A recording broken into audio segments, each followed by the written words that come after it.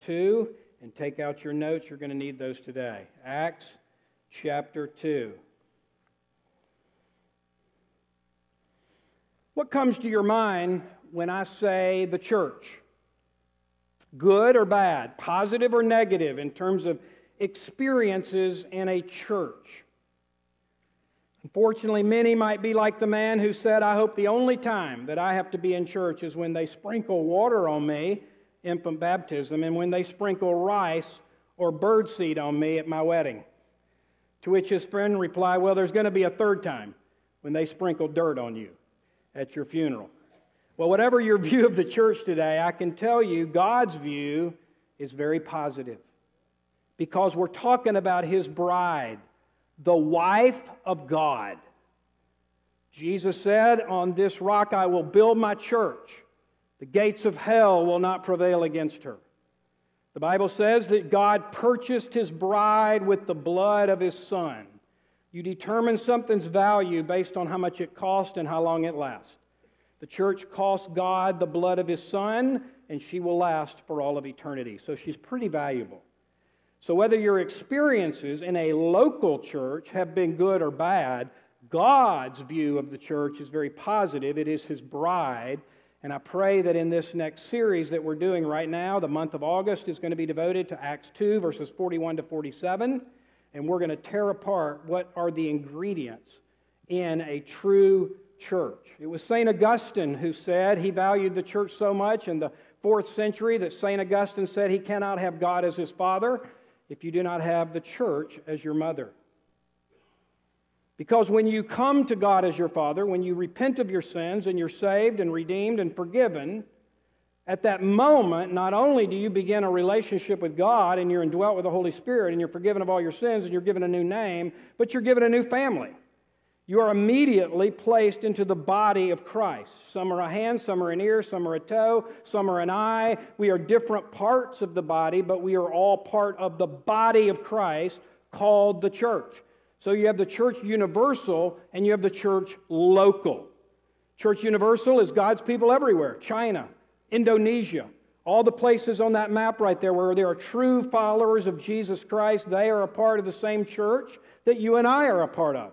And praise God, in heaven we will be there with every tribe, nation, tongue, and people. All the redeemed will be with God in heaven. So there's the church universal, and then there's the church local, which of course Living Hope Church is. Chuck Colson in his book, The Body, which I highly recommend, he says if we don't grasp the intrinsically corporate, not just individual, but corporate nature of Christianity embodied in the church, then we are missing the very heart of Jesus' plan. In other words, Jesus' plan is for you and I to have a personal been neglected. Maybe you've had bad experiences with the body of Christ. Well, guess what? Welcome to Christianity. Because that's going to happen to every person. And it's a lot like a marriage. If a person goes into a marriage thinking that it's all lovey-dovey and everything goes great and it's all about the emotional highs and that's all they think that a marriage is about, well, guess what? About 2 minutes into the marriage, or at least 2 hours, if not 2 days, 2 weeks, there will be what? Conflict. And I love what Pastor Jimmy used to say about marriage. It is the greatest tool for sanctification God invented. He said it's like a mirror. You see who you really are. It exposes your sin and selfishness and pride, but that's exactly what God intended it to be. That person who's going to be the closest to you, if you're married, is going to expose your sin, your selfishness, and your pride, but through it, if you cooperate with that process, you can become more like Jesus. In the same way, our interaction with people in the body of Christ will involve difficulty, conflict, but through it, if we don't cut and run, which many do, unfortunately, hang in there. Seek the Lord. Let the Holy Spirit do that refining process, that pruning process. Hello, John 15. He will prune the vine that it may bear more fruit. And so through that pruning and through that refining comes sanctification and greater spiritual maturity. So let's stand as I read Acts chapter 2, verses 41 to 47. These will be the verses that we will focus on for the next 4 Sundays. And it really gives us the ingredients in a healthy, true church. We're calling this the true church, the real community. So those who received his word were baptized, and there were added that day about 3,000 souls. They devoted themselves to the apostles' teaching and to the fellowship, to the breaking of bread and the prayers.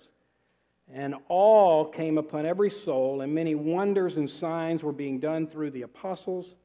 And all who believed were together and had all things in common. And they were selling their possessions and belongings and distributing the proceeds to all as any had need. Day by day, attending the temple together. Say together. And breaking bread in their homes. We're going to be launching home groups in late August, early September. They received their food with glad and generous hearts, praising God and having favor with all the people. And the Lord added to their number day by day those who were being saved. Repeat after me. God is who he says he is. I am who he says I am. God's word is true. I believe it. With God's help, I will live it. So, Father, we pray that through this series and through the understanding of your holy word, you would make us at Living Hope Church more a church that's in line with what you desire her to be for your glory in Jesus' name. Amen. All right, we're going to cover about 5 of these characteristics. You can be seated. But over the next month, there'll be at least 10 that we're going to flesh out. I think I'll get through 4 or 5 today, and the first is this. What is a true church? Well, first of all, a true church embraces the gospel of Jesus Christ.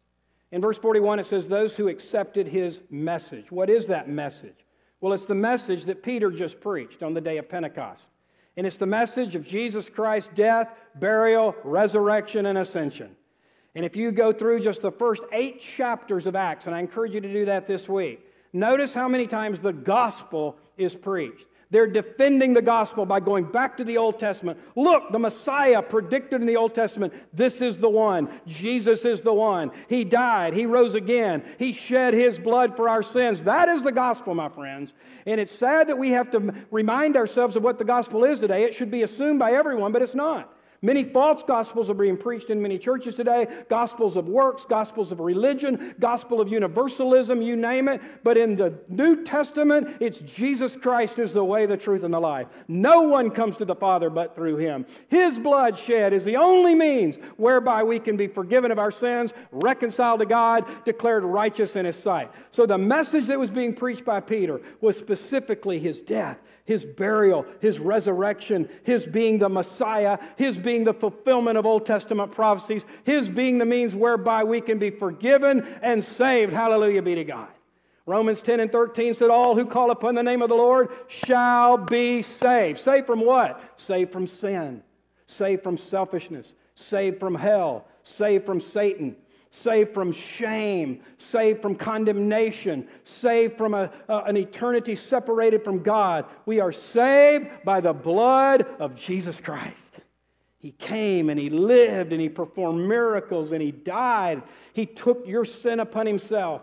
He bore the wrath of God. He endured the suffering that we should go through, but he took it for us. It's called substitutionary atonement. He atoned for our sins. He was substituted for us. We should have been on the cross. We should have died, but Christ died for us. And it's good news because all you and I have to do to have it is receive it by repentance and faith in him. We repent of our sins. We turn from a self-centered, self-directed life. We put our trust and faith in Christ alone. We receive him in our lives. We give him our heart as we've sung about today. And the Bible says he promises to come in. And at that moment, you begin a living, dynamic, eternal relationship with a living God, and it's made possible by Jesus Christ. That's the good news. Do you know it? Have you received it? Do you know today that your sins are forgiven? Have you received the message that's spoken of here? Can you share it with somebody? Do you know it well enough to sit down with somebody and share with them how to be saved, how to be reconciled with God? This is the greatest news ever given to humankind, is the good news of Jesus Christ, his love for you, His death for you, His resurrection for you, His ascension for you. This is the good news of the gospel that founded the church, that the church is grounded upon, and that we will stand on forever. The good news of the gospel of Jesus. You know, we talked this week, I had my yearly eye exam. And what do we all want? 20/20 vision, right? Whether you need corrective lenses or not, that's what you're after, is 20/20 vision. Well, I submit that we need 20/20 gospel vision. So turn to Acts 20, verse 20. This will help you remember this. If you want to know what we need to do to be saved, it's given to us. Acts 20:20 gospel vision. Acts 20, verse 20 says this. How it did not shrink from declaring conversion. Not the other way around. This is why I believe that infant baptism is not biblical. Notice that it was immediate.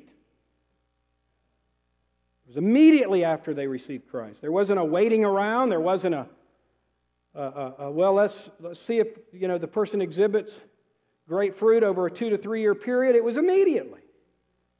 It was so close to their conversion that some have even said it's necessary for salvation. I don't hold to that belief, but I understand why they take that view. Because it was believe, baptize. Boom, believe, baptize. I was raised in a denomination that practices infant baptism. When I got to college, soon after I received Christ, in my senior year in high school, I come to college, and man, miracles, signs, and wonders. Unbelievable stuff happening. And it started just because a missionary simply asked this guy to read the Bible. Just read the Word.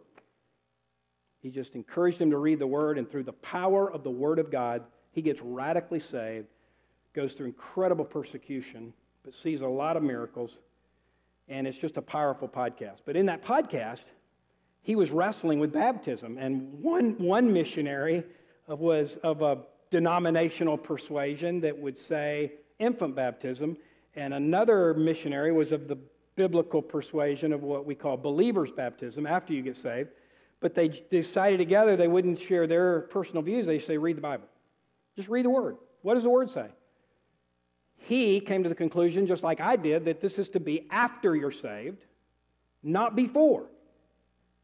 And furthermore, baptizing people before they have the ability to repent and believe, I believe, is extremely misleading, because then they're assuming that they commanded the chariot to stop. They went down into the water, full immersion, Philip and the eunuch, and he baptized him. Acts chapter 9, verse 18. So again, I submit to you, is this before or after a person is saved? Acts chapter 9, verse 18. Immediately, something like scales fell from his eyes. This is when Saul gets converted and becomes Paul. And he regained his sight, and he rose and was baptized. It was just assumed this is the next thing you do as a follower of Jesus. It's like a wedding ring. Charlie and Sage, that wedding ring doesn't make you married. You're married whether you have a ring or not. But the ring shows others. It's an outward sign of an inward change, isn't it? You wear it proudly. Let's just do one more. And this is the one that I think is the best verse to use if somebody says you have to be baptized to be saved. Acts 10:47. This refutes that clearly. Actually, start at 44, 10:44. While Peter was still saying these things, the Holy Spirit fell on all who heard the word. And the believers, okay, that's saved, right? From among the circumcised who had come with Peter were amazed, because the gift of the Holy Spirit had been poured out even on the Gentiles. For they were hearing them speaking in tongues and extolling God. Are those Gentiles saved or not saved? Yes, clearly saved, and even giving evidence of it by manifesting some of the gifts of the Holy Spirit. Then Peter declared, can anyone withhold water for baptizing these people who have, past tense, received the Holy Spirit just as we have? So people that say you're not saved till you're baptized, well, clearly these people were saved and they weren't baptized, but baptism was the very next step of obedience that they did. And he commanded them. That's strong language. Not suggesting, not like, oh, when you get around to it, when it's convenient. But he commanded them to be baptized in the name of Jesus Christ. And they asked him to remain on a few days. So if you want more information on this, on my website And also in the back there, I've written a little pamphlet called Biblical Baptism. But I encourage you to look at what the Word of God says. And if you have not been baptized, since you've received Christ in your life, you need to be baptized. It's an important step of obedience. Maybe today, God's going to lead you to be baptized. You say, well, I didn't dress appropriately. Is it more important to be dressed appropriately or to obey God? I was preaching at my brother's church about 2 months ago, and one of the guys in his church came up to me. He was so proud to share his story with me. He said, Pastor David, man, let me tell you about my baptism. I've been saved for years, but it never hit me that I needed to be baptized till your brother preached on this. And he said, I got baptized in my street clothes right there that Sunday, and I went home in my car wet, and it was the most awesome ride home I've ever had. So maybe some of you today, God's going to call you, and I invite you. We're going to invite spontaneous baptisms today. So, by the way, we do have 2 that are already prepared. So y'all come on up, get ready. I'm excited that today we're going to celebrate 2 baptisms right in the middle of the sermon. What better way to do it than right after we've seen what the Word of God says? And if today the Holy Spirit is moving you and you're convicted, now if you want to take this week and pray about it, fine. Listen, we will fill this tank anytime, anyhow, anywhere, under any circumstances, if somebody wants to be baptized. And so if you're ready today, we welcome you. But if you want to wait till next week, just let us know then. So Ariel, come on, get on in. Yeah, you're going to be first. Yeah.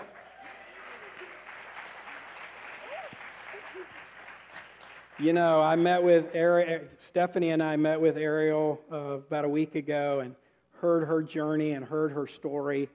And it's just so exciting to see what God's doing in her life. And matter of fact, she rededicated her life the Sunday. If you remember the Sunday that in the middle of worship, Jonathan Kilgore just felt led of the Spirit to call up anybody that wanted to rededicate their life to the Lord. And you just practically ran to the front. You were the first to respond that morning. And Ariel, have you received Christ as your Lord and Savior? Yes. And do you commit to following Him all the days of your life? All the days. Amen. She said to me on Wednesday night, no turning back. No turning back. Rest in peace to the old life. Amen. I love it. Woo! Anything else you want to say? Just like we sang in that song, giving everything to Him. That's Amen. Amen. how I want to live. Angela, you're going to do the honors. So, Ariel, it is my privilege on your public testimony of faith in Christ to baptize you, my sister, in the name of the Father and the Son and the Holy Spirit. Buried in baptism and raised to walk in newness of life in Christ Jesus. Amen. Yes. Look at that, Ariel. The body of Christ celebrating with you. Amen. And you know, one of the powerful things, y'all go ahead and get ready, one of the powerful things about baptism, and you've heard me say this many times, but it's such an amazing picture of the gospel. The water cleanses us. We know that we're cleansed by the blood of Jesus. When a person goes under, and I love that she said, rest in peace, the old life. That when you go under, you are dead to the old. It's a representation that when we die to the old. We receive a new nature, so you come out of the water, and it shows that we are raised to newness of life. What does 2 Corinthians 5:17 say? If any man is in Christ, he's a new creation. The old has gone, and the new has come. It's just such a great picture of the gospel. Jonathan? Hey, y'all. This is Casey, and he is amazing. And he's a great part of the youth group. Do you want to share why you're getting baptized today? I did summer bash this summer. I rededicated my life to Jesus, and I just wanted to make it official. Yeah. All right. Hey, man, I love that. I want to make it official. I've never heard that language used, but that is a great purpose of baptism. Is that, man, this kind of makes our salvation official. It publicly declares it And I've seen God bless baptism so much when people are obedient. So I love the way you just phrase that. And I'm proud of you. I know your mom and dad and everybody's real proud of you. And thank you for being part of the youth group and just coming around. Do you purpose in your heart, do you choose to follow Jesus all the days of your life? Yeah. Okay. It is my honor to baptize you in the name of the Father, Son, and the Holy Spirit.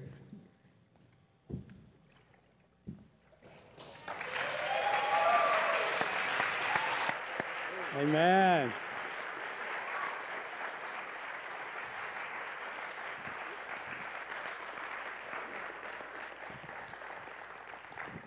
All right. Anybody else? Okay, I'm going to give you another chance at the end of the service. But anybody else right now, you just know God's calling you to be baptized. All right. If that changes, while we take communion, you come up and see me on the front row. And we'll put you in at the end of the service. So the second ingredient of a true church, according to Acts 2, which is where we have this amazing record of this newly birthed body of Christ, what is called traditionally the early church, the first century church. And this is the pattern. What we have in these verses is an amazing pattern that we can follow today. We preach the gospel here. We believe the gospel here. May God give us the grace to never deviate from the gospel here at Living Hope. Regardless of the culture, hello, the gospel doesn't change. Regardless of what the society will say as what's morally right and wrong, we do not deviate from the Word of God because it doesn't change and we're eternally accountable to it.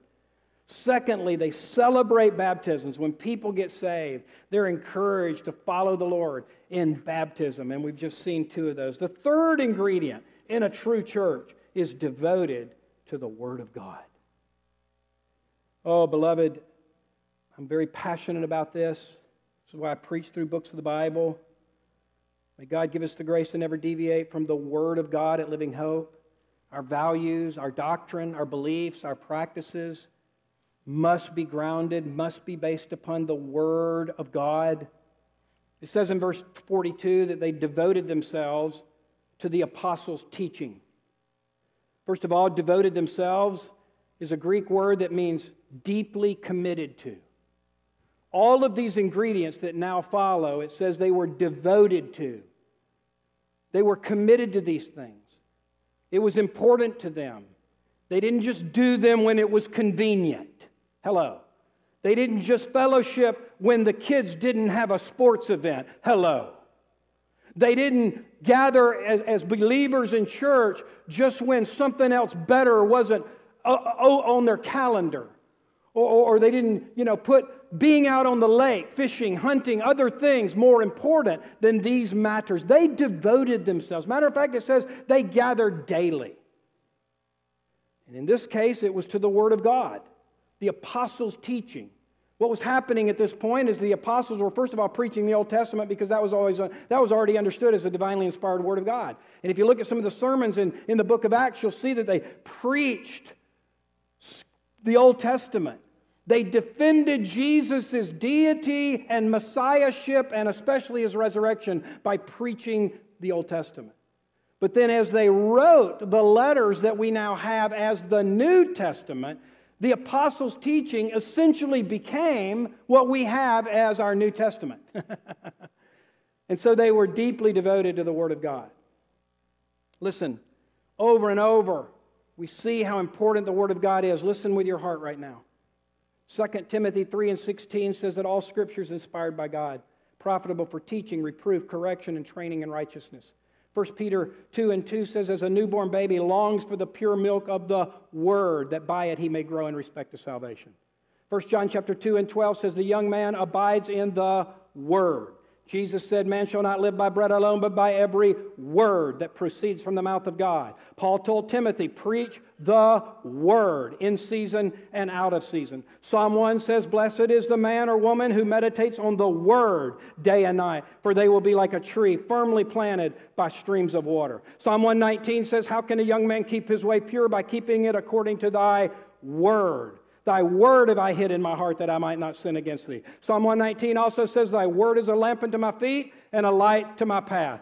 The Word of God is where we learn about God. The Word of God is where we learn about Jesus. The Word of God is where we learn about the true gospel. The Word of God is where we learn about our identity in Christ. The Word of God is where we learn about the Holy Spirit. The Word of God is where we learn about finances. The Word of God is where we learn about marriage and parenting and everything we need for life and godliness. It is found in the Word of God. Hebrews 4:12 says the Word is living and active, sharper than any two-edged sword. Ephesians 6 says, take up the full armor of God, which is the Word of God. Oh, I cannot stress enough how important the Word is. Are you in the Word? Are you in the Word daily? Are you meditating on the Word? Are you memorizing Scripture? Are you studying the Word? Are you listening to the Word? Listen, when you base your life on the Word of God and you begin to replace lies with truth, from God's Word, He blesses, He enhances your life, He gives you a renewed strength. You become more closer to Him because you're in the Word. But the individual who deviates from the Word begins to drift.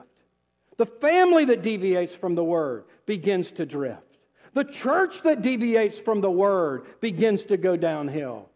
The society that deviates from the Word, which America is doing increasingly, unfortunately, just begins to drift and go downhill. But the individual who is in the Word is blessed. The family that's in the Word is blessed. The marriage that's in the Word is blessed. The church that's in the Word is blessed. The culture that's in the Word is blessed. The Word of God is so important to our growth. Number 4 is that a true church engages in relational connection. It says they devoted themselves to the fellowship. Now, this one we're going to be developing more and more throughout the month. Matter of fact, this point will probably find its way in different other points in various ways. So I'm just going to be more general today, kind of scratch the surface. But basically, we see immediately this idea of fellowship. It's the Greek word koinonia, which means a connection on a very close, intimate basis. It's not just a, hey, how you doing on a Sunday morning, but having no other real connection. No, it's relationships that are connected in a very intimate, close way. It's a sharing of life. The Bible speaks of the importance of fellowship. As iron sharpens iron, so one man sharpens another. There's 52 passages that use the word one another in the New Testament. Encourage one another, exhort one another, admonish one another, bear one another's burdens, pray for one another, on, all the one another's. But there's one passage that I want you to particularly look at, and it's Hebrews chapter 10. So turn there, please. Hebrews chapter 10 is a strong passage about how important it is that we gather together regularly, that we connect with one another. Again, more than just a, hello, how you doing on a Sunday morning, and that's all there is. And this is one of the reasons why we are going to be going to a very important kind of shift in our strategy as a church, and that is these geographical home groups, which will start at the end of the month, early September, because we want to really live this out. And in Hebrews chapter 10, if you notice in verses 24 and 25, and by the way, this is after the whole section up above, which basically just clarifies the gospel, that we can enter boldly to the throne of grace by the blood of Jesus. So coming out of the gospel, which is again the vertical, us and Jesus. Now we go to the horizontal. Remember the two greatest commandments, love God, love others. So here comes the love others part. Verse 24, let us consider how to stir up one another to love and good works, not neglecting to meet together, as is the habit of some. So they had a problem with individualism back then, just like today. But encouraging one another, and all the more as you see what? The day drawing near. Sean, that's what we sang about today, right? Getting ready for the return of Christ. That's the day of His second coming. So how do you make sure you're ready for His return? You keep an intimate, close relationship with God, and you have a relationship with others that encourage you, that support you. But as we said earlier, will there be conflict? Yes. And you are to grow through that, which is why I love this quote by Rick Warren in the book, The Purpose-Driven Life. God wants us to be in regular, close fellowship with other believers so you can develop the skill of loving. Love cannot be learned in isolation. You have to be around people, irritating, imperfect, frustrating people. Isn't that good? We got to have the correct expectation. So I'm going to do something kind of weird, and we're only going to have a few minutes for this, but I'm just going to, if you've had a positive experience, especially here at Living Hope, but it could be at another church as well, in terms of relational connection, I'm going to invite you to come up real quick and just give a 30-second testimony, because I think we need to be encouraged as to how the body of Christ can be an encouraging experience. So if there's somebody here that has one of those, yeah, just super quick. Love it. Super quick. Being a black woman, coming into an environment with a lot of different people was hard for me. I walked into rooms, felt uncomfortable, looked around, said, it's only me in here. But in reality, it was my brothers and sisters in the room. And I thank God for that, because it changed my perspective on the body of Christ. So I was able to feel comfortable in my skin, and also knowing that those were my brothers and sisters. Love it. Love it. Wow.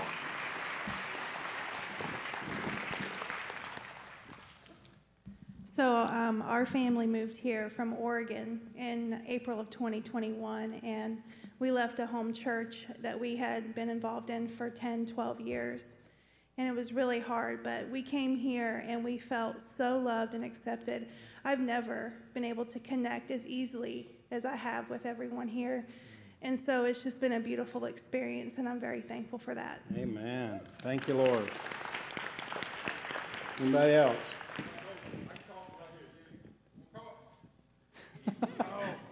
Bill, I love it. I love this guy. I'm a member of Fresh Wind Ministries. I've been there almost 2 years now. I met Pastor Hope. I was out there painting and digging in the driveway over there that you guys have renovated. And I met him, and he came up, and he had this Georgia Bulldog shirt on. And he know I'm not a Bulldog fan, but that's something altogether different. But he embraced me, and he loved me. And then he put this Bulldog hat on my head and took a picture with me. That did something for me. Holy Ghost came all over Holy you. Ghost. Amen. I love you, man. God bless you, brother. It's good he didn't mention the other team that he follows. Oh, this is good. So I came into this church, and at a time pretty short after that, all of my best friends left and moved away. And through the church and fellowship, I've found 3 lifelong best friends that have helped shape me and mold me, and even revolutionize how I parent and see life. So I'm really appreciative for that. Amen. Wow. All right, this is going to be the last one. I love it. I love it when I have to cut it off just due to time. But we may do this every week. This would be a good little thing to do. I think everybody that knows us knows that the first year we attended, we drove over an hour each way to be here because of the relationships in this church. Amen. Wow, that's awesome. Man, thank you. I just want to pray real quick. Father, we just thank you for what you're doing to create this environment, and we pray that we would each be so sensitive to you to just kind of keep it going, build on it, make it stronger, especially these home groups, Lord, that you would put the right people in these groups. In Jesus' name, amen.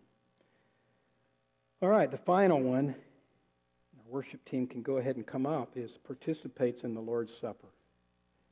It says that they devoted themselves to the breaking of bread. And it's the same phrase used in Luke 24:35 when Jesus had raised from the dead and the disciples on the road to Emmaus didn't yet recognize him. You remember that? And it says as he broke the bread, their eyes were open. I love this. As he broke the bread, their eyes were open and they realized he was the Messiah. And I believe that as we partake of the Lord's Supper, which we are commanded to do on a regular basis, it opens our eyes increasingly to the reality of Jesus and the power of the gospel. Because in 1 Corinthians 11 it says that we are to partake regularly, and in so doing, what do? We proclaim the Lord's death until he comes. I have come in my own personal life to doing this almost on a daily basis.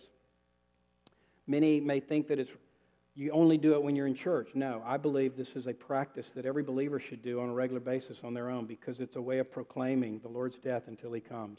It reminds us every day when we partake of the beauty and power of the gospel. And in 1 Corinthians 10, it says that you participate. Same word used as fellowship in this passage. In 1 Corinthians 10, it's the word koinonia, that when we partake of the bread and the juice, we participate in the body and blood of Christ. This is why I preached a few months ago, I believe in consubstantiation when it comes to how you interpret the elements, that it's more than a symbol. The presence of Christ is in, with, and under the elements, as Martin Luther said, and how you explain it is ultimately a mystery. And so today, we are at this point going to partake of the Lord's Supper. This is only for Christ followers. It's only for believers. It's only for those who take time, the Bible says, to examine yourself. And as I've prayed this week, I believe that God wants to do some works of healing today in the partaking of the Lord's Supper. And so our prayer team, and you are welcome to go ahead and come, prayer team and elders, you are welcome to go ahead and come, partake, so that you're ready to pray with people today who need prayer specifically for healing. Healing physically, healing emotionally, healing relationally, healing in whatever area. But I believe that there is healing power in the Lord's Supper when taken from a pure heart, when taken with a sincere heart of surrender and devotion to Jesus Christ.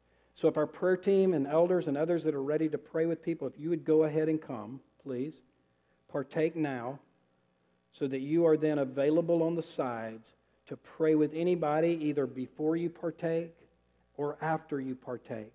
But we are going to just have 5 or so minutes of just instrumental music, so there's quietness, reflection, so that there can be good prayer going on as you partake. So what have we learned today? We've learned that the true church embraces the gospel. The true church celebrates baptisms. The true church is devoted to the Word of God. The true church is about relational connection, even though it's going to mean messy stuff at times. And the true church celebrates the Lord's Supper. The phrase breaking of bread here probably is a reference to a meal together, but also to communion. And we'll be fleshing this out more in the weeks ahead about how the church gathered to eat together. And usually that meal included the Lord's Supper. And so we have the privilege today of doing what 1 Corinthians 11 says. On the night in which he was betrayed, Jesus took the bread. He broke it, and he gave it to his disciples. And he said, "This is my body, broken for you." After that, he took the cup. And he said, "This cup is the new covenant in my blood, which is poured out for you and for many for the remission of sins. Drink it." And as we partake of the bread and drink the juice, from a heart that's yielded to Jesus, I believe his presence, we partake in a mysterious but powerful way in the very presence of Christ. So God, now we just ask you to be powerfully present in this time. I pray the healing power of Jesus to go forth to those who need it today. God, I pray this will be a holy, sacred time as we partake. Thank you for what this means. Thank you for all that this represents. Your body, bruised, broken, flogged, crucified, your blood shed, that without the shedding of blood there's no forgiveness. That you purchased your bride, the church, with your precious blood. We celebrate that now in Jesus' name. You come whenever you're ready. I encourage you today to maybe huddle up as families. Just huddle up and partake together. Come and maybe circle up across the room. If you see somebody that's by themselves, maybe invite them in your little group. How about we try to partake in groups today as much as possible? And just say to one another, body of Christ broken for you, the blood of Christ shed for you. You come when you're ready.